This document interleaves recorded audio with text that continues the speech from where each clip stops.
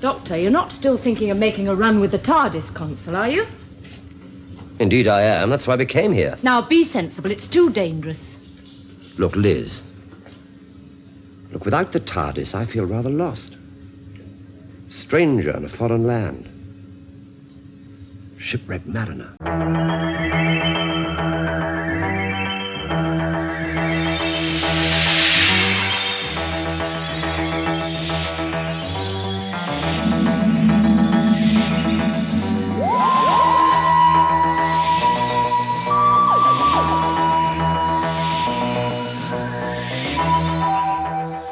Hello, everyone, and thank you for joining us on a quick trip through space and time. My name is Caleb. And I'm Mac. And this is a podcast where a Doctor Who veteran and a Doctor Who beginner go through each episode of Doctor Who and give their thoughts on it. And today we're talking about Inferno. Yes, and Inferno was written by Don Houghton, was directed by Douglas Camfield, was produced by Barry Letts, and aired May 9th, 1970 to June 20th, happy birthday Caleb, 1970.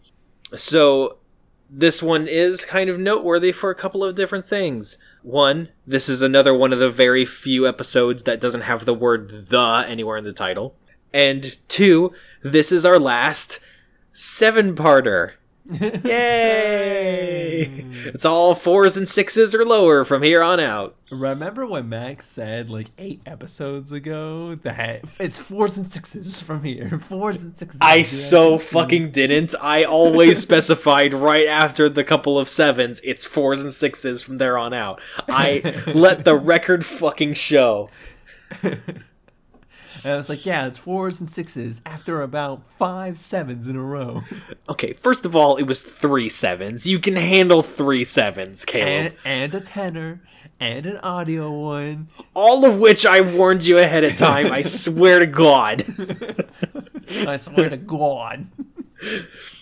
I looked it up earlier today because I was curious when the last 6-parter is. What's the last 6-parter? And it happens 2/3-ish through the 4th Doctor.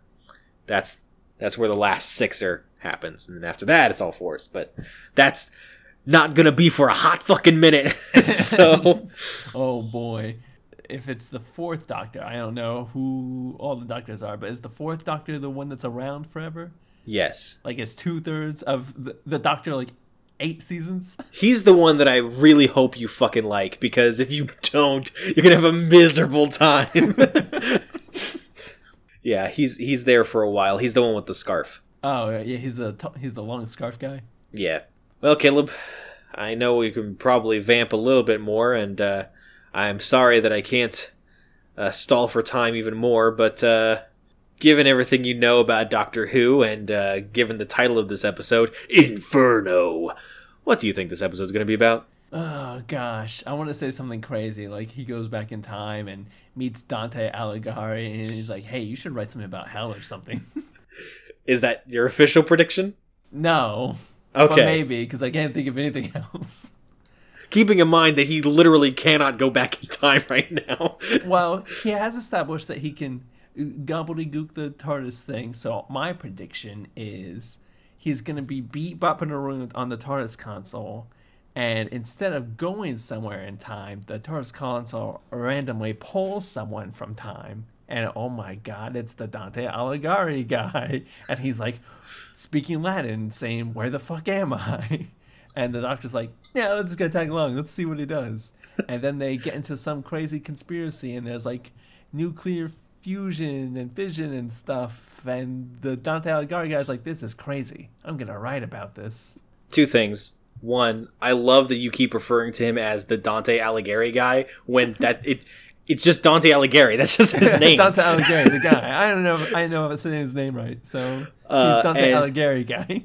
And 2, I love how you didn't even remotely attempt to incorporate my teaser at the end of the last episode that talked about parallel worlds. Oh yeah, whoopsie-doopsie.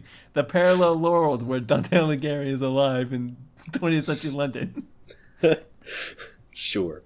I remember not liking it very much. but I do know that it's a very popular one, so we shall see. Mac's just a hipster. I mean, they just don't want to like what everyone else likes. It's exhausting, Caleb, constantly having an opinion about a media thing and then being like, I'm gonna go online to find like-minded individuals and not fucking finding any. It's fucking exhausting after a while. I'm not gonna lie to you. I don't want to be like this. I just am. I'm not being contrarian because I heard people's opinions first and then was like, I'm gonna believe the opposite. No, I'm like, I have this opinion. Oh, I'm in the 0.1% of this fandom that agrees with that. Interesting. Yeah, that's right. I think the first Kingdom Hearts is the best one in the series. Come at me. Mac, you're wrong. His shoes are too big and too yellow. That's the point! Okay, anyway. This is a Kingdom Hearts podcast now. My favorite podcast is a Kingdom Hearts podcast. I could do a Kingdom Hearts podcast. I'm just throwing that out there. I suppose on that note, we will see you all in the future. Let's get going.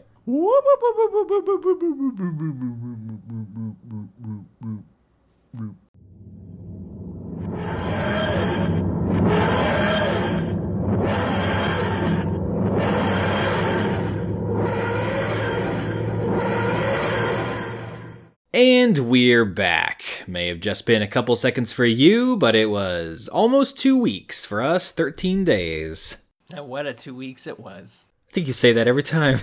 Yeah, I think I do. So, Caleb, I'm sure you loved this episode considering it's Fury of the Deep, but twice at the same time. What'd you think of Inferno? I actually did not really like it all that much. It's Fury of the Deep, but bad, and twice. It's the Deadpool 2 of Fury from the Deep. Yeah. If we just do more, it should be better, right? That's how that works? I think, okay, so it's funny, because it does have a lot of like similar things to Fury of the Deep. I even thought that while watching it, which I think is the first time I've ever thought back to like, hey, this is kind of like that one episode. But I think I've pinpointed why I don't like this episode, but do like Fury of the Deep. Okay. Fury of the Deep doesn't really pretend to be anything more than what it is, which is stupid horror. Yeah. Whereas I felt like this one at least could have or wanted to have like thoughtful things to say about energy or like bureaucracy or the morality of pursuing science. And it was also a B-rate horror movie. It feels like this episode has an environmentalist message. I just don't think it knows what that environmentalist message is. Okay, yeah, that sums up pretty well. So yeah, Fury of the Deep, great, because it has no point other than, hey, this is just really dumb and really cool at the same time. Whereas this one's about something. What that is debatable. Hey, this one's plenty cool. Like, the, air quote, Brigadier wears an eye patch and everything. That's cool. Is it about the need to transfer to clean energy? Is it about the danger of bureaucracy? Is it about the danger of scientists doing their thing? The hubris of men? Is it about Nazis? I don't really know. The answer is yes. Yeah, I mean, we've only got 4 episodes so far, so really the ranking doesn't really matter at this point, but for what it's worth, it is at the bottom of my list at the moment. Yeah, I'd say it's pretty confidently in the bottom of mine, too. It is up there with a few of my favorite Doctor quips, though. So. Okay, look forward to that. Both of them happened in the last episode. It's weird. It's been less than 2 weeks, but it just feels like it's been forever since we've recorded. Yeah, I think it's because like we were kind of used to doing it weekly for a little bit, and then this episode was also just a drag. Yeah, I felt like I watched this episode for a month. Thank God we've been doing our hiatus, because that way we don't have to feel too pressured about. We'll just bank these and then start publishing them, so we don't have to worry about it. Yep, that way we make it not stressful. Air quotes. Air quotes. It's exceedingly stressful. I mean, not really. It's a fucking Doctor Who podcast. No, it's stressful. All right, I'm gonna start reading the descriptions now. Oh, I suppose. Oh, fine. You really gotta twist my arm on it. Episode 1. The Doctor and friends have been hanging around some sort of drilling experiment nicknamed Inferno. The two leads of the project, Keith Gold and Professor Stallman, butt heads over who has authority of the project. The purpose of the project is to mine Stallman's gas, which is supposed to be a revolutionary new energy source stored beneath the Earth's crust. When a maintenance worker touches some weird goo on one of the pipes, he quickly turns green, grows a lot of hair, and goes on a murderous rampage. Totally normal stuff. The Doctor is tasked with solving this string of murders, but he is more interested in using the nuclear power of the station to tinker with the TARDIS console. In doing so, he quickly becomes stuck in a strange dimension for a few seconds that feels like an eternity to him. The reactor nearly overloads, and when the Doctor and the Brigadier go to investigate, the murderous mechanic jumps out at them. So yeah, I started watching this one, and like the setting was established, and I was just like, hey look, pipes! Caleb will love this. There's so many pipes. How can I not love it? But no, for real though, this episode has so many fucking similarities to Fury from the Deep. And I'm also going to go ahead and say this right now. Let's go ahead and make this official. I think this is the episode where I am now officially sick of the stubborn, arrogant director of whatever fucking project or base we're at just being a stubborn prick. Mm-hmm. I'm sick of that character. I am officially done with that character archetype, and I know this isn't the last time it's going to show up, obviously, but I'm done. What makes you say that, Mac? The 20 more seasons of the show before we get to the modern era? And even in the modern era, I can think of a couple. But at least they're, like, written better. These guys are just stupid. Like, Stallman's an idiot. Like, yeah, he just is. Proactively. I mean, like, shit is already going wrong. Like, the pipes are falling apart. People are complaining about working conditions. And Stallman's like, let's just work harder. Yeah. OSHA? Never heard of it. But yeah, anyway, it's got the stubborn director who is pushing his workers to such a degree. It's got a green amorphous thing that when you touch it, you become part of it. It's got the drills. There's a lot of similar characters. And there's another like really big obvious thing that I can't quite remember. I'm sure we'll get to it, but like, yeah, it's like if you have two different screens. I mean, spoilers, the interdimensional thing. It feels like you've got two different screens both playing Fury from the Deep at the same time. Yeah, and like it's interesting that you say like it's got so many similarities to Fury of the Deep. I mean, it does, but it's also got a lot of similar like themes and story ideas to other episodes in this season. Yeah, it does. Namely the prehistoric, like, returning to a more animalistic state. Which, maybe I wasn't paying attention enough, because there was a point I kind of just started painting while the episode was playing in the background. Did that ever get explained? No, it didn't. And that's probably one of my biggest complaints about this episode. It never fucking explains what the fucking green ooze that turns you into a weird furry werewolf is. It's just there, and you just deal with it. And I'm like, but what was that, though? It's a major plot point, and at no point is you like, oh, you must have unearthed something that was in the Earth's crust, or something like that. Like, it doesn't even... Yeah. This is the primordial goo the cavemen came from. Anything. It could have been anything. That's not bad. Let's use that. I mean, it's stupid, but it couldn't be any more stupid than anything else they could have come up with. Right. So yeah, so this episode is not good. Even Fury the Deep explains itself better, and that is about sentient seaweed. Yeah, no kidding. It's really quite astounding how they've managed to staff this entire project with the stupidest scientists they could find. Because when the green ooze starts seeping out of the drill shaft, one of the guys, completely ungloved and unmasked and everything, just decides, hey, what happens if I stick my finger in it? Ooh, look at that. Ooh, it's glowing. That's cool. My kids will love this. I'm going to put it in a jar.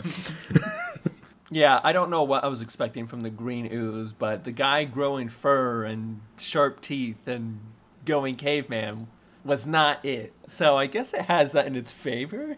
Yeah. I was kind of, once that started to develop and like the infection or whatever you want to call it starts spreading it starts spreading, and I'm like, oh, okay, are we going to be doing like a zombie movie kind of thing where it's like the infection is spreading and they're like holding up while the drill is going critical and stuff, and like that's going to be the conflict? Kind of, but not really, because at least here maybe one or two other people get infected and then it just kind of stops. I don't know, it's a really weird plot point. It's not that they handled it badly, it's that they didn't handle it at all. They actually just completely ignore it, despite the fact that it's the driving force of the conflict of the story. Like, it's just kind of hanging out in the corner of the room. Like, it's there, and you know it's there, and they might even acknowledge that it's there, but it's not actually doing anything. All of that to be say, I do think this is actually totally changing pace, but I do think this is my favorite Doctor, just in the way he kind of behaves. Yeah. And whereas the doctors prior have been like, ooh, a new thing for me to try and figure out. This Doctor is just like proactively unconcerned with everything that is happening. Very much so, to an almost hilarious degree, which will come up later. Which, side note, in terms of like just the Doctor's blasé-faire attitude, I love that he uses the sonic screwdriver as just like a good garage door opener. Yeah. But so he's working on the TARDIS, and Leather Strips is all like, we need to solve this string of murders, and he's like, sounds like you need to solve that string of murders. I need a very expensive power supply to do my other bullshit. Yeah, exactly. I will say it's not really to this story's favor, but to like this Doctor and like the kind of thing that it's trying to do that I really like is I do kind of like the overarching plot of the Doctor fixing the TARDIS. Mm-hmm. I do like that, like, it's a little bit further each time, and like there's also just another plot in there that's... Mm-hmm. Yeah, I do agree. It's got more of a connecting thread. Mm-hmm. It's got more of a continuity to it. Yeah. Speaking of repairing the TARDIS, though, I like that when the Doctor comes into his little... They call it his hut. When he comes into his little hut and parks Bessie, Liz is already there, like, doing repairs on the TARDIS console. Like, she is smart enough that she can also work on repairs on this console that goes through time and space. I think that's awesome. Liz is great. She is great. But yeah, but then there's also a moment where like the Doctor's fiddling around with his stuff, and the power accidentally gets cut, or like no, it overwhelms, and he gets stuck in, I guess, between dimensions since he's jumping. That's how I read it. Yeah. I thought that was cool. Yeah. I thought that was interesting.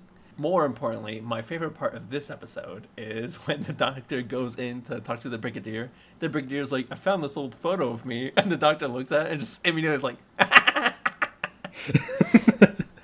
and he's like, oh, you look better with a mustache. Foreshadowing. Foreshadowing.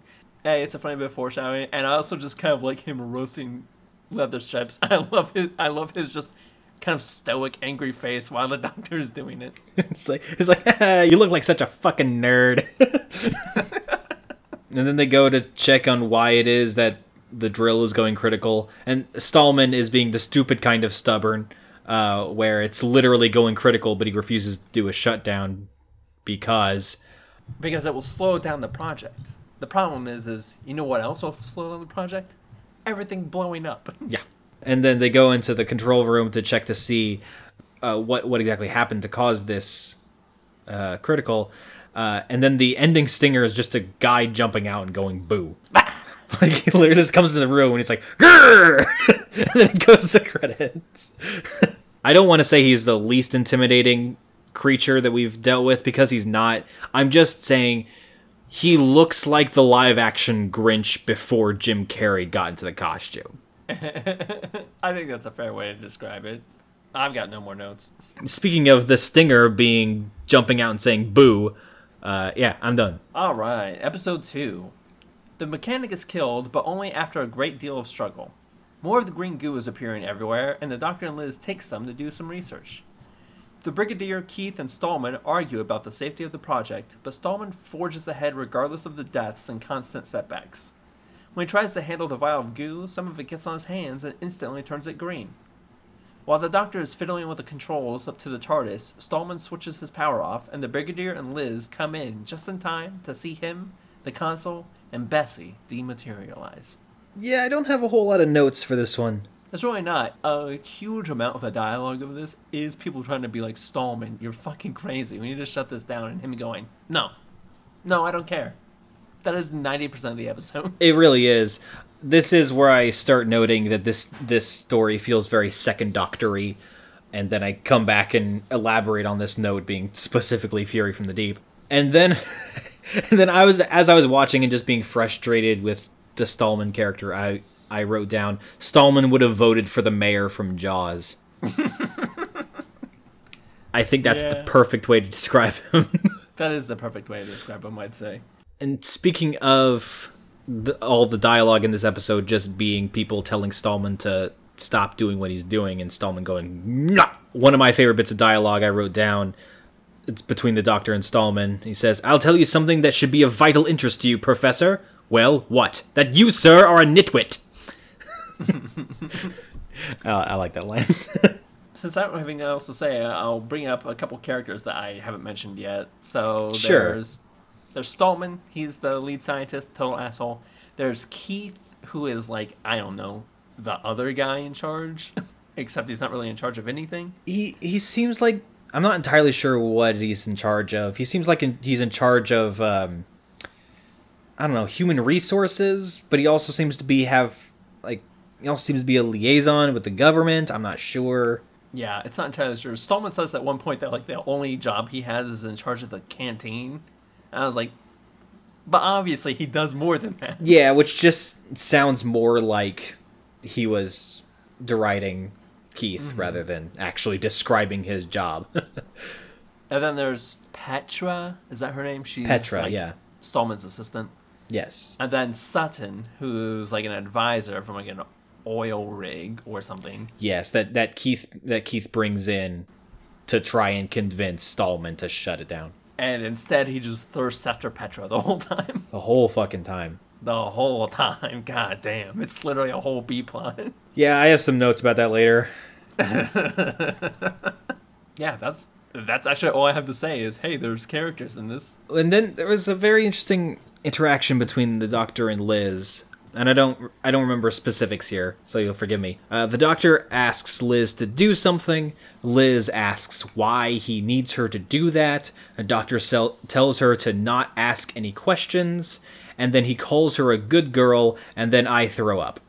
Oh yeah, I do remember that happening. It's like, it's kind of been established at this point that Liz will listen to the Doctor and nobody else.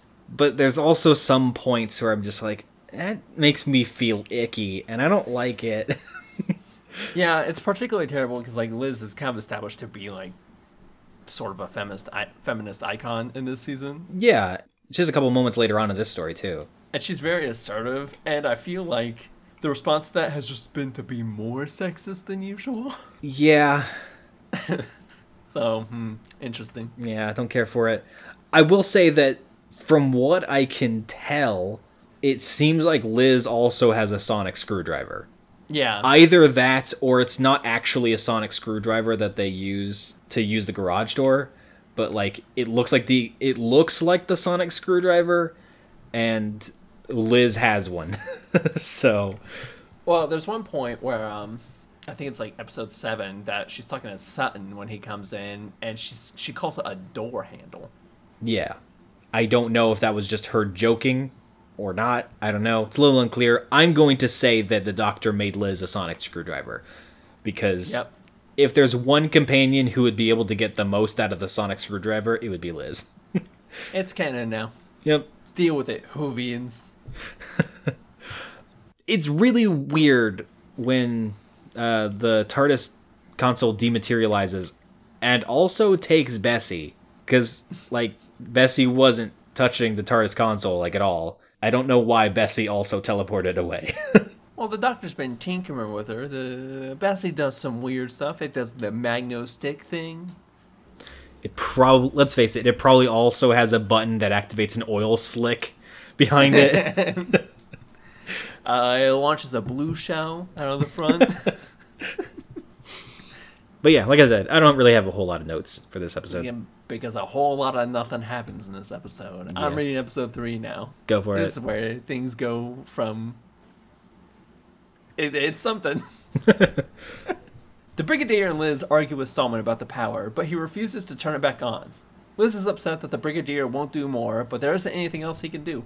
The Doctor awakens in the same room, but there's a strange propaganda on the wall. When he goes outside to explore, he is shot at and pursued by soldiers. He's eventually caught and brought before a female officer that looks suspiciously like Liz. She takes him to a man that looks a lot like Leatherstrips, but with an eye patch and scars. They interrogate him and accuse the Doctor of being a saboteur, but are perplexed by his deep knowledge of the drilling project taking place there.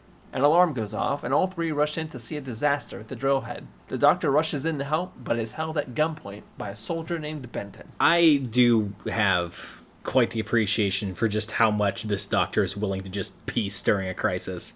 That sucks. Later. This project is clearly, like, facing a meltdown, and he's like, yeah, no, that's awful. Anyway, I'm going to activate my teleporter now. Let's see what happens. I was like, that really sounds like a you problem. Because last time he was like, it felt like I was being pulled into a parallel world, but I didn't quite make it there. I'm going to go to that parallel world now. I don't know. I like it more. I like this Doctor who's a bit more indifferent to everything. And then once again, the true enemy in any given Doctor Who story is bureaucracy. Because they try to get it shut down, but like they can't because the guy in charge says no. And the Brigadier is like, oh, my hands are tied. Fascinating. I can't break the rules. Also, can we just talk about the roll of the dice here? Because the TARDIS is, I'm assuming, normally calibrates for this, but he's working with just a console now, and not only that, but it's like busted. So how lucky is he that he teleported into the same spot in the parallel universe, and there was nothing where he teleported to? Like, he teleported into the garage that also just so happened to not have anything in it. Because I'm picturing, like, a fly type situation. The Doctor is Bessie. Exactly. And they get shot at by stormtroopers. And these guys are stormtroopers in more ways than one. Yeah, again, there was a point where I just kind of stopped paying attention. Does it really kind of, like, establish the world building of, like, the parallel universe? Or is it just like, they're kind of Nazi-ish? There's actually a fan theory about that. Because in several shots, you kind of see a picture in the background of, like, the fearless leader kind of type. That is clearly the one ruling over this world. I've seen the fan theory that is this universe's version of the Doctor. Interesting. Okay. Which I'm kind of into, if I'm not gonna lie. Like, he uses his time machine to, like, take over the world. Yeah, in this parallel dimension, this Doctor has also been banished to Earth, and it's like, well, if I'm gonna be here, I'm gonna rule it. Yeah, exactly. And there's a lot that's different in this world, like the totalitarian regime. Liz isn't a scientist. The Brigadier is called Brigade Leader, and he doesn't have a mustache, and he's wearing an eye patch. That's how you know he's evil. It's because he's wearing an eye patch. But no matter what sort of changes that we see in this alternate parallel worlds, Liz is still rocking those go-go boots. Those white go-go boots. That is standard issue. As is really obvious black wigs. Yes. I'm still hung up on the Doctor is the Nazi world leader, which is something that has absolutely zero context or any proof of being true, and is without a doubt infinitely more interesting than everything else that happens in this episode. Yes. I cannot emphasize enough how there's not one scrap of evidence that this is the case. But I like that theory, and I'm going with it. I do like at one point that the Doctor is being interrogated by Liz and the Brigadier, or the Brigade Leader, rather. And it's brought up that they have their dictator in charge of everything. And he asked what happened to the royal family, and they said that all of them were executed in the revolution. And I was like, oh no, the royal family is executed. How will the country go on without them? Oh no. No. How terrible. What? How will we move forward without the royal family? Just using up all the taxpayer money, being rich, and doing nothing else. I have opinions. Hey, keep in mind, this is only like 10 years after British imperialism, was kind of in its heyday. The royal family was very involved in that. I still stand by my statement that they're useless, and they don't need to be there. Yeah, man, them dying in a revolution, that's the worst thing that could happen. Oh no. Anyway, most of this episode is just the Doctor being indignant and not compromising with the Nazi people. which is good. I appreciate that. That's his persona this whole season, which Yeah. again I love. So They like, we demand the truth. And he's like, okay, I come from a parallel world and I use my space-time machine to accidentally come here. And they're like, we don't believe you. And he's like, that sounds like a you problem because I just told you the whole truth. it sucks to suck, I guess. Boy howdy, I'm gonna say something that's gonna surprise you. Mm-hmm. This could have been 4 episodes. Oh my god, really? You don't say. You don't say. Tell me more. My god. Okay, well, once again, I know it's been 2 weeks, but I would like to reiterate, this is the last 7-parter, so. I swear on my life, that is not the first time Mike has told me that. It absolutely is. The record will show. It is nothing but 4s and 6s from here on out, and it's mostly 4s. 4s and 6s, 10. It is mostly it's mostly 4s and 6s, and there's a couple that are less than that. And I checked because I was actually very curious about this. The last 6 is a 4th Doctor episode. So. Oh, okay. So boom. It's okay. Only 20 more seasons until I'm into the 1-episoders. I mean, yeah. Almost 20 seasons exactly, actually.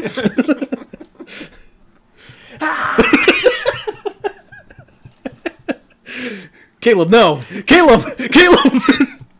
Put down the gun, Caleb!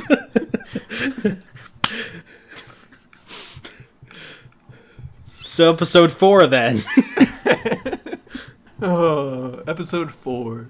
Elizabeth stops Benton from shooting the Doctor, and in return he fixes the computer and averts the crisis. He argues with an alternate universe Stallman and Sutton, who disagree with the Doctor's pleas about the dangers of the project. The Doctor is interrogated once more, and they threaten to torture him if he does not comply. The Doctor is predictably indignant, and he is taken to a cell for holding. Back on normal Earth, Keith and Stallman bicker some more, and Keith says he's going to London to report Stallman to the Minister. The Doctor's cellmate is a similar creature as before, and the Doctor does his best to fend him off. He escapes the prison and stows away on a truck as it leaves. He puts on some sort of protective suit and slips by security, and watches as the drill finally penetrates the Earth's crust. Stallman pulls a gun on the Doctor when he protests. Benton is about to shoot the Doctor in the head, but is stalling long enough for Liz to come over and be like, hey, no, don't do that. Let him help, I guess, even though I was just saying how he's a spy. And then the Doctor thanks her, and I'm paraphrasing here, but basically Liz was like, whatever, I'm not saving you from execution for you or anything, Babaka. That's my interpretation of that scene. And then he, fixes the computer, and then it gets to the interrogation. The second interrogation, mind you. Yeah, this feels like it's supposed to be a torture scene, but, from what I can tell, they're just, pointing the lamp at him and shouting at him. And, that's it. See, the problem is we Americans are desensitized to real torture. To British sensibilities, pointing to a lamp and being aggressive might actually be torture. Oh, God, they're not asking nicely. I'm not sure I can take this anymore. Tell us who you work for. Say please. But, that's not proper! And then I feel like in the middle of their interrogation, doesn't Stallman just kind of open up the door and flip on the light switch and he's like, what are you doing? Basically. Because isn't Stallman why don't you just torture him? And the brigade leader is like, no, No, I'm not done here yet. He'll crack. I haven't asked even more aggressively yet. We haven't weighed all of our options. He'll crack. We haven't even skipped tea time yet. We haven't even fed him any toast. Without any beans on it. No, you can't eat toast without beans. British people, I'm sorry, but your food is disgusting. No. Well, yeah. Now that you mention it. Boy, howdy, we have a lot to say about this episode. Just shitting on British people. I saw a post the other day that was like, with as many wars as Britain started over the spice trade, you'd think they'd use more of them in their cooking. That's so funny. I was on Twitter a couple weeks ago, and they were like, "Ooh, a Chick-fil-A opened in London. That sounds so fun." And like, literally, people tweeting, "I'm like, oh my god, I can't eat this. This chicken sandwich is too hot. There's so much pepper." I found that rather enjoyable. Then I make the note of, meanwhile, back at the ranch, because they kind of just cut back to Earth 1, just very briefly, just to kind of break up the pace of it a little bit. It just feels like they cut back to Earth 1, have one single short scene, and then go back to Earth 2. And a lot of the scenes don't really feel like they contribute a whole lot, if I'm going to be honest. Yeah. I mean, because the only critical thing that happens is, like, Keith saying he's going to leave, which is only relevant for a one-off scene in the next episode. Yeah. Because it's established that the project in Earth 2, Eye Patch World, it's like a couple of hours ahead of Earth 1. So, like, this is kind of a way for the Doctor to see what the results of this project will be. As a result, it hits critical and, like, shit starts hitting the fan in Earth 2, and then it just feels like just a complete and total commercial break every time we go over to Earth 1. And I'm like, I don't care what's happening over there, because it's been established that what's happening over there, like, nothing's happening over there. And what is happening over there is basically the same thing that's happening over here. Yeah, it's like, it's the same thing. Okay, so I take back what I said before. It's like if you have two screens both playing Fury from the Deep at the same time, except that one of the screens started episode 1, and then when episode 1 was done, the second screen started episode 1. And it's so, like, you're watching both at the same time, but, like, not the same thing is happening, but, like, it'll catch up and you'll be seeing the same thing twice anyway. Like, that's what it feels like. Yeah. Boy, howdy. I've got nothing to say. Like, the biggest critique of this story is it needed to be cut down significantly. Not an episode, like 3 episodes. At least 3. I will say that the Doctor, like, gets his scientist disguise and he sneaks back into the compound after escaping to try and shut it down. But, like, he breaks formation and then goes off into an area that he's clearly not supposed to go in, is, like, very obviously pushing buttons that he's not supposed to, and some of the other scientists are, like, looking at him very suspiciously and are, like, calling over guards. And I'm like, yeah, be a little bit less conspicuous, Doctor, or else, yeah, that. And he's immediately held up by gunpoint. And this is the second episode in a row where the Doctor is held at gunpoint, and I really feel like we could have trimmed some fat there. Yeah, some shit could have been condensed. You know what we could have actually done without entirely? The monster movie bits. Hey, there's an idea. I think if we took that out entirely, since it's pointless. It is absolutely pointless. Does nothing but waste time. Like the conflict is with Stallman, and, like, things going critical and shit exploding all around them. And Stallman does all of that regardless of whether or not he's a monster man. Yeah, like, there's some implications that because Stallman touches the ooze, he's, like, mind controlled or mind controlled, I think. But, like, he's doing shit he would have done anyway. Mm-hmm. It's not that big of a deal. Yeah, the further along you go in this story, the more you realize, oh wow, that whole ooze and green werewolf thing is just not going anywhere, is it? Yeah, and there's one point where the doctor, because like after they kill like one of the monster things early in this story, he makes like a weird death cry thing, and the Brigadier's like, "Oh, that was a strange sound." And the doctor's like, "Yeah, I've heard that same sound in Krakatoa around the time the volcano went off or whatever." And boy, howdy, is that not fucking relevant in the slightest. Yeah, that's not brought up again at all, except, I don't know, like, it's an eruption? I guess. Is that what he was implying? Or, like, you know, like something about, like, the magma is related to the ooze? I don't know. I don't know. The doctor implies that he knows what's going on and then just does not answer anything about it to the audience. Which, on the one hand, is very frustrating. As an audience member, I want to know what's going on. On the other hand, that's also kind of fucking hilarious. Because he's just like, yes, I've faced this enemy before. I know exactly what's going on. Anyway, I'm going back over to the TARDIS.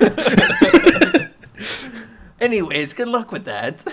And they're like, "Doctor, aren't you going to tell us what to do?" "Oh, you wanted me to explain it?" You'll never learn anything if I solve all your problems for you. Boy, can I read episode 5? I've got nothing else to say. Please do. Alright, episode 5. The ground shakes as the drillhead sets off explosions, and the green goo starts to pour out everywhere. The doctor fights a Stallman as everything goes to hell, and Stallman infects a number of workers with the goo when the doctor and Sutton escape. The men turn into roving green monster things, and Republic soldiers do their best to fend them off. The doctor is doing his best to escape, but the brigade leader and Nazi Liz are forcing him to help them as well. In the normal universe, Sir Keith is returning from the ministry when his cab driver takes the wrong route. When Keith protests, the chauffeur informs him that Stallman wanted to stall his return. Stallman. In the parallel universe, everyone agrees to join the doctor as they try and find a way to escape. The monsters start breaking down the door. The first half of this episode is just people yelling and pushing each other. It is kind of fucking hilarious, though, that we cut to Universe 1 for just a minute, and all that happens is Sir Keith going, "Well, this is inconvenient." Anyway, back to Universe 2. And Stallman is just like, I don't know, a British bad guy and can't, I don't know, have Keith, like, assassinated? Well, I think it's pretty obvious that maybe I'm showing my American here, but I don't think any of them know how to actually fire guns, because the ending of the last episode is the doctor being held at gunpoint and, like, about to be fired on, and then just, like, they don't for a while at the beginning of this one. It feels like Stallman is just like, "I'm going to give you to the count of 3. 1, 2, 2.5. Earthquake! And then they push each other around for a little bit, and then some monster stuff happens. But yeah, they push each other around, and I'm like, how many fight calls did they have to rehearse that wrestling match? Because it felt like two people who were just, like, trying their best to, like, pretend to wrestle without actually, like, touching each other. That's what it felt like. Yeah. And then they get out of, like, the drilling room, and the doors shut and lock, and he goes over to Petra and is like, "Unlock it so we can get them out." And she's like, "We can't. They locked it from the inside." And I'm like, that seems like a really obvious oversight. It seems like a really obvious design flaw. You should be able to unlock it regardless. Specifically for this purpose. People could be accidentally locked in there, and you need to get them out. Nah, it's fine. That's how it's supposed to be. I then make the note of, I'm going to be so mad if the green men thing isn't explained. Anyway, and then they're like, okay, so we've reached the crust, shit's going crazy, the world is ending, and Sutton is like, all right, well, if the world's ending, let's fucking leave and just, I don't know, go. And I'm like, yeah, Sutton's right, because if you've only got a few days left to live, let's go fucking enjoy some anarchy. It's time to bone and eat and get as high as an eagle. Like, he's got it figured out, man. Yeah, alternate universe Sutton is rad and cool. Right? He does kickflips on a skateboard. He's also got these like really doofy sunglasses that ironically make him cooler than everyone else. But alternate universe Petra is like, things are going critical, the world's ending, and she's like, no, it'll be fine. The government will come in to rescue us from this situation. Oh, honey. And I'm like, I wonder what faith in one's government feels like. Because I don't think I've ever had that. Ever. Yeah, not once. Boy, howdy. A pre-Chernobyl world. A pre-East Palestine, Ohio world. Just with everything going to shit and like things exploding and them being trapped and like held at gunpoint by the army and everything, this feels like the final episode. This feels like the climax right now, and we've got 2 more episodes to get through. Mm-hmm. And I'm like, oh my god. Yeah. Why? Boy, howdy. Also, the monsters look scarier with just a slight infection. Like, with the green paint over them and just, like, clumps of hair stuck to them. They look a lot more unhinged. When they go full werewolf, it feels like they've got a shitty Spirit Halloween mask. 100% agree. 100% agree. Surprise audience. We don't like the monsters. No, the monsters suck. In more ways than one. Yeah, this episode is just a lot of yelling, a lot of pushing people over, Keith being very indignant in a car, and then everyone be like, well, we're fucked. Time to wrap it up. You'd think so, but we still have 2 more episodes. And then we proceed to not wrap it up. Yeah. On that note, I'm going to read episode 6 now. Go for it. Sutton and Nazi leather strips use fire extinguishers to fend off the monsters, but a monsterized Stallman still manages to get into the room. Leatherstrips neutralizes him, and the group escape outside. Heat is blasting the surface, and everyone is dripping with sweat by the time they return to the doctor's hut. Sutton and Leatherstrips argue, and eventually they fight. Once the power is reconnected, the doctor is ready to return back to his universe, leaving everyone else in the doomed one. However, the power isn't working right, and they all watch as a pool of magma erupts from the earth and rushes towards them. In the absolute chef's kiss, most amazing green screen you will ever see in your life. They just figured out what a green screen is. Let's cut them some slack, as hilarious as it may be. On that note, I don't know if it's this episode or the next episode, but they also, there's a moment where, Liz opens the door in, the regular universe to let Sutton in, and that is green screened for presumably no reason. Yeah. I don't know. Maybe the hut set was, on set and not on any sort of, location, so they kind of had to green screen it. I'm not sure. I have no idea. I guess. I don't know. It felt weird. They're like, well, we put this green screen here. We're gonna use it. The guy who moves the green screen is on lunch right now, so let's just go ahead and film it like this. You can tell that, because they figure out that the fire extinguisher hurts the monsters because they're attracted to, the heat of the magma. Yeah, they're really hot. And, the fire extinguisher is extremely cold, so they use the fire extinguisher to kind of keep them at bay. You can tell that it took them a couple of takes to do the fighting the monsters bit, because there's barely anything coming out of the fire extinguisher, but the actors who are playing the monsters are pretending like they're being sprayed. They're clearly running out of foam in the extinguisher. Incredible stuff.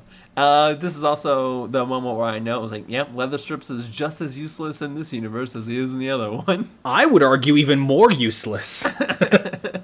Because he's fighting off the monsters, and Stallman just walks in and approaches the doctor. Yeah. And the doctor's even Leatherstrips, you gonna do something about that?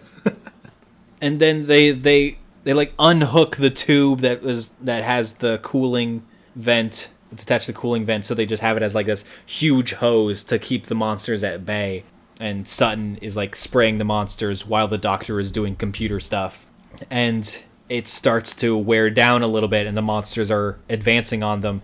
And then Sutton says the line, "The natives are getting restless again." Yeah. And I was just like, is it bad if I say that's the most British thing that's been said on the show yet? It's so funny. Okay, that does remind me. So Kylie watched this episode with me. We're sitting down to eat. She hasn't watched any bit of this story until this episode. So I'm explaining it to her. I was like, all right, so like parallel universes, they're drilling for some energy thing.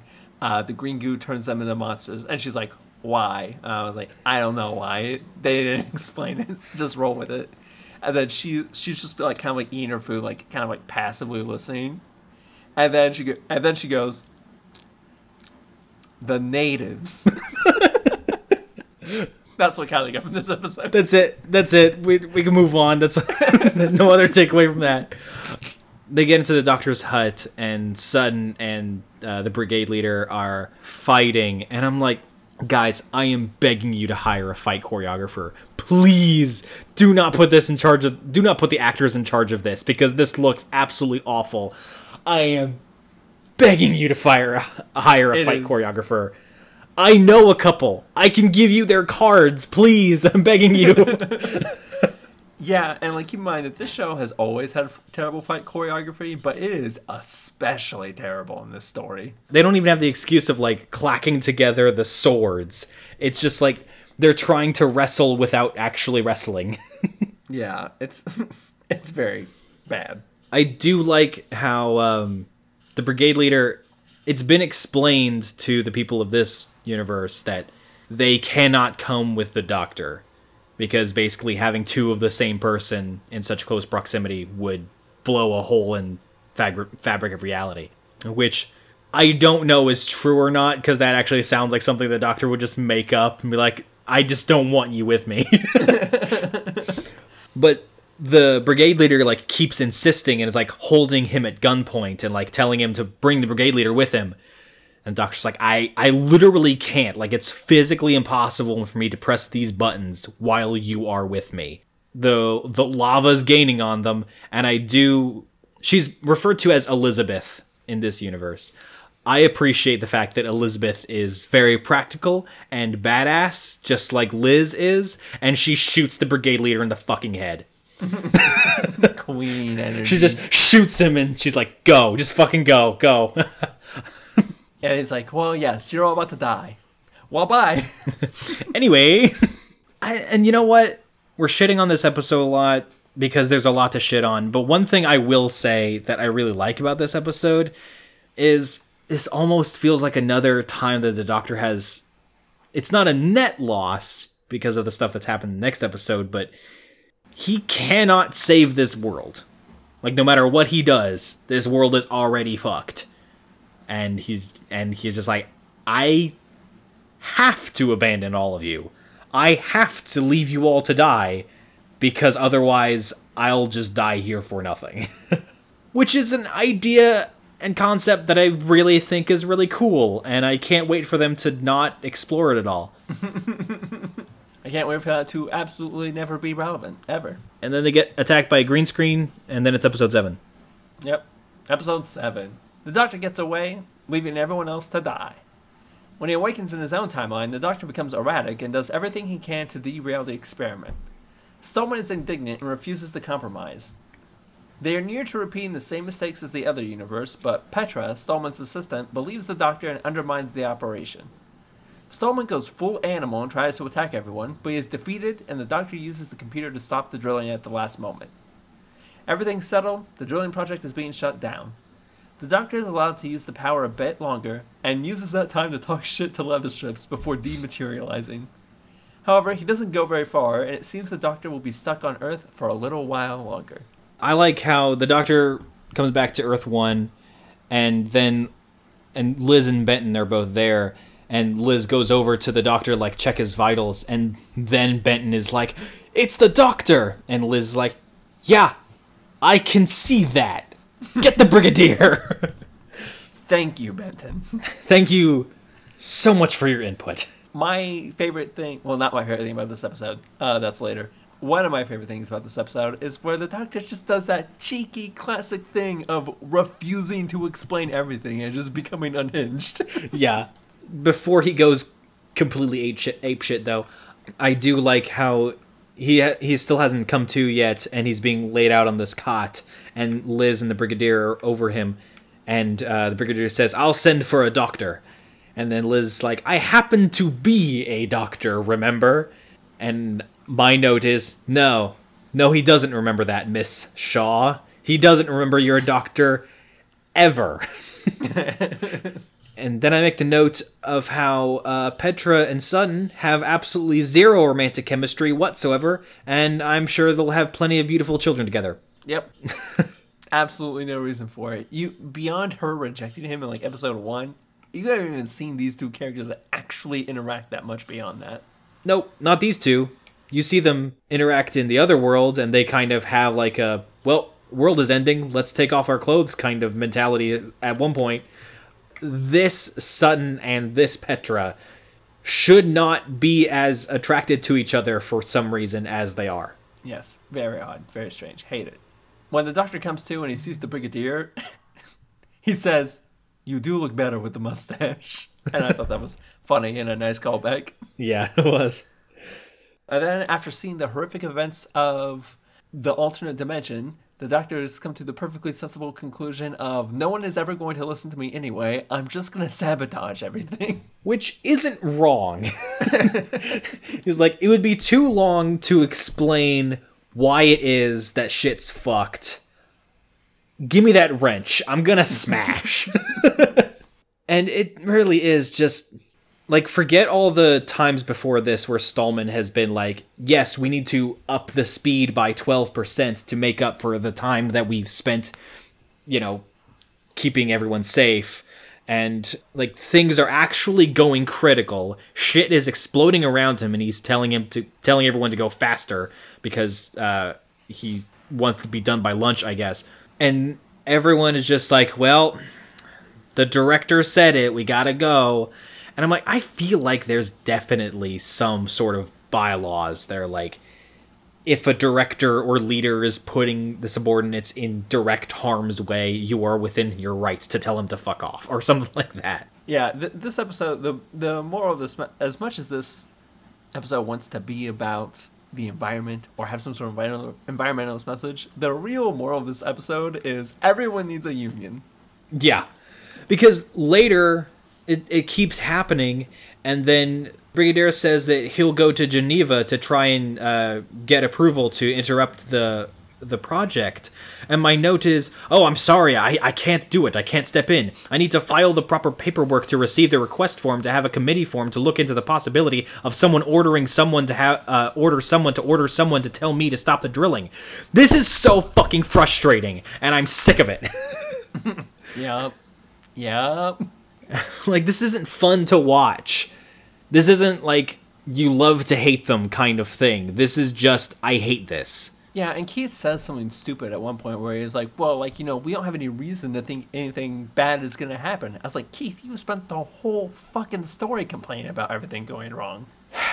Yeah. But then they managed to shut it down, and, like, the doctor and Sutton, like, go into the drill room, and, like, the door shuts behind them, and between the two of them, they're able to stop the drilling. And then there's, like, a tense moment of, like, oh, did they make it, or did it blow up? And then the door opens, and, like, Petra comes to, like, runs into Sutton's arms and, like, hugs him intimately. And then Liz runs over to the doctor and hugs him, and it felt like a very intimate hug. Yeah. That was not a hug between friends. I don't know if that was intentional, but, like, there was something there. It had the same energy as in the last story when he, like, brushed her hair out of her face when he was talking to her. Yeah. It was very weird. I don't like it. I don't like it either, but, like, just the way they hugged and, like, the way his hands just, like, rested on her hips. It was like, I don't like this. I mean... Boy, howdy. And then we cut to the doctor's hut, and just the doctor and the brigadier just talk endless shit about each other. And the doctor's like, I don't need this, and he turns on the TARDIS console. It's worth noting this one scene almost made this entire story worth it. Because it's great, because the doctor's straight up like, you know what, Brigadier, I've had it with your shit. Bye, Liz, you were great. Brigadier, go fuck yourself. Dematerialize. And I was so excited because I was like, oh shit, is this the end of them being companions? I was like, oh my god, the Doctor's going on a tirade. This is officially the best way companions have left the show. But then it turns out he just teleported a couple seconds into the future and into the garbage heap that was just a couple of yards to his right. And the Doctor's just like, I know a couple of seconds ago we both said things that we didn't mean. And then they start walking out of the hut, and like the Doctor has his arm around the Brigadier, and he says, "Nothing like a nice happy ending." The Doctor says, as the other world literally burns. And that's it. And that's it. Trivia. The director, Douglas Camfield, had a minor heart attack after filming the on-location shots and the studio shots of episodes 1 and 2. So the producer, Barry Letts, had to take over after he went to the hospital. Oh, damn. Yeah. The writer, Don Houghton, he based the drilling storyline on real events. The U.S. had a project called Project Mohole that was trying to drill through the Earth's crust, but it was canceled for unknown mysterious reasons that have not been disclosed to this day. And so he was like, what if that mysterious reason was weird goo that turned people into green werewolves? Stunning. A masterclass in science fiction, really. Absolutely. This is the only season finale of The Third Doctor to not be written by Robert Sloman, which means nothing to us because we haven't had any more Third Doctor season finales. Both Caroline John and Nicholas Courtney list this as their favorite episode, specifically because they enjoyed playing their evil versions more than their actual characters. Nicholas Courtney, apparently, in the first take, when the brigade leader is first introduced, you just see like the back of the chair, and then he just like swivels around and he looks like a Bond villain with his eye patch. In the very first take, he turns around and reveals his eye patch, and as an on-set prank, all of the other actors and crew members were also wearing eye patches, and he didn't realize it. But because Nicholas Courtney is a fucking beast, he kept going with the scene as if nothing was different. King. That's professionalism. That is professionalism.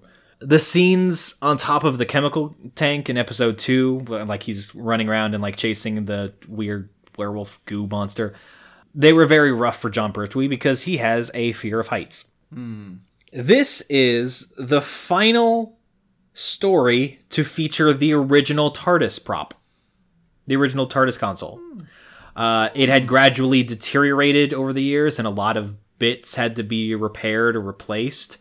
So in any future episodes, it was a brand new TARDIS console that was built. So it kind of makes sense that the last time you see it, it's literally being teleported into a garbage heap. Because that's where it went. This is the first title that consists of a single word. A fun little fact there. The Doctor at one point makes a joking reference to Batman. Coincidentally, Jon Pertwee's son, Sean Pertwee, would later play Alfred Pennyworth in the show Gotham. Interesting. That's all I got for trivia. So, final thoughts. I didn't really like this episode going into it, and the more we talked about it, the more I realized I really, really didn't like it. Yeah, no kidding. It's too long. Nothing is explained. It's the bad version of Fury of the Deep, I agree. The only saving grace is Jon Pertwee's Doctor at Large. And yeah. Yeah, I basically have the same opinion. Very similar to Fury from the Deep. I am so sick and tired of the stubborn director, and because of the two worlds, it felt like we just kind of went through the same steps twice. And for a story that has like a lot of high stakes, it moved pretty slow and had a lot of repetitive conversations because they basically just talk about the same thing over and over again, and that's how they need to stop the drilling, but they're not going to because Stallman and also the Doctor's definitely a spy. That's like the only two conversations they have, and they just have those over and over again. I do like the fact that the Doctor couldn't save the other world. I think that's a very dramatic point that I did enjoy. More than anything else, what the fuck are the Green Men? No, seriously. What the fuck was that? What was it, Caleb? I don't understand. It was stupid. It was stupid. There you go. Perfect. Perfect explanation. Solved it. I'm gonna write that in TARDIS Wiki real quick. It was stupid. As Caleb, co-host of A Quick Trip Through Space and Time, so deftly describes in episode 54 of their podcast. Yeah. And did I mention he's ruggedly handsome? And then you have like just a little notation number, and it goes down to see the source, and it says, "Because I fucking said so." The source is D's nuts. D's nuts is like such a third grade joke that gets me every fucking time. I don't know what it is, but D's nuts jokes always makes me laugh. Okay. Also important to bring up is every time they said penetrate in this, I kind of went. I figured you did. Everyone knows your favorite word in the English language is penetration, Caleb. Yep, it sure is. Well, that's it for this episode, guys. Thanks for listening. If you like this podcast, the best thing you can do to support it is rate it 5 stars and tell your friends about it. You can find us on Apple Podcasts, Spotify, Google Podcasts, all the major podcast things. If you want to follow us, you can follow us on Twitter at QuickTripDW. You can also follow me on Twitter at CelebrityWriter, and you can check out Mac's YouTube channel, Mac the Meh, where he does insightful videos about video games. And join us next time on A Quick Trip Through Space and Time, in which we meet another one of the Doctor's most iconic villains in Terror of the Autons.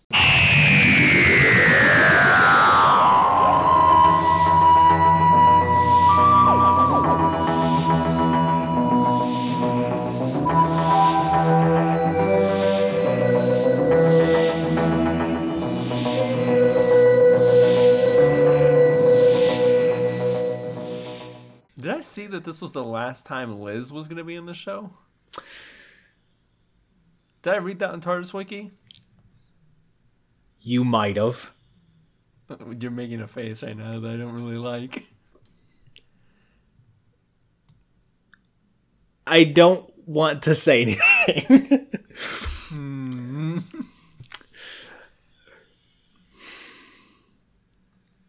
All right, fine. I'm just Next time on Quick Trip.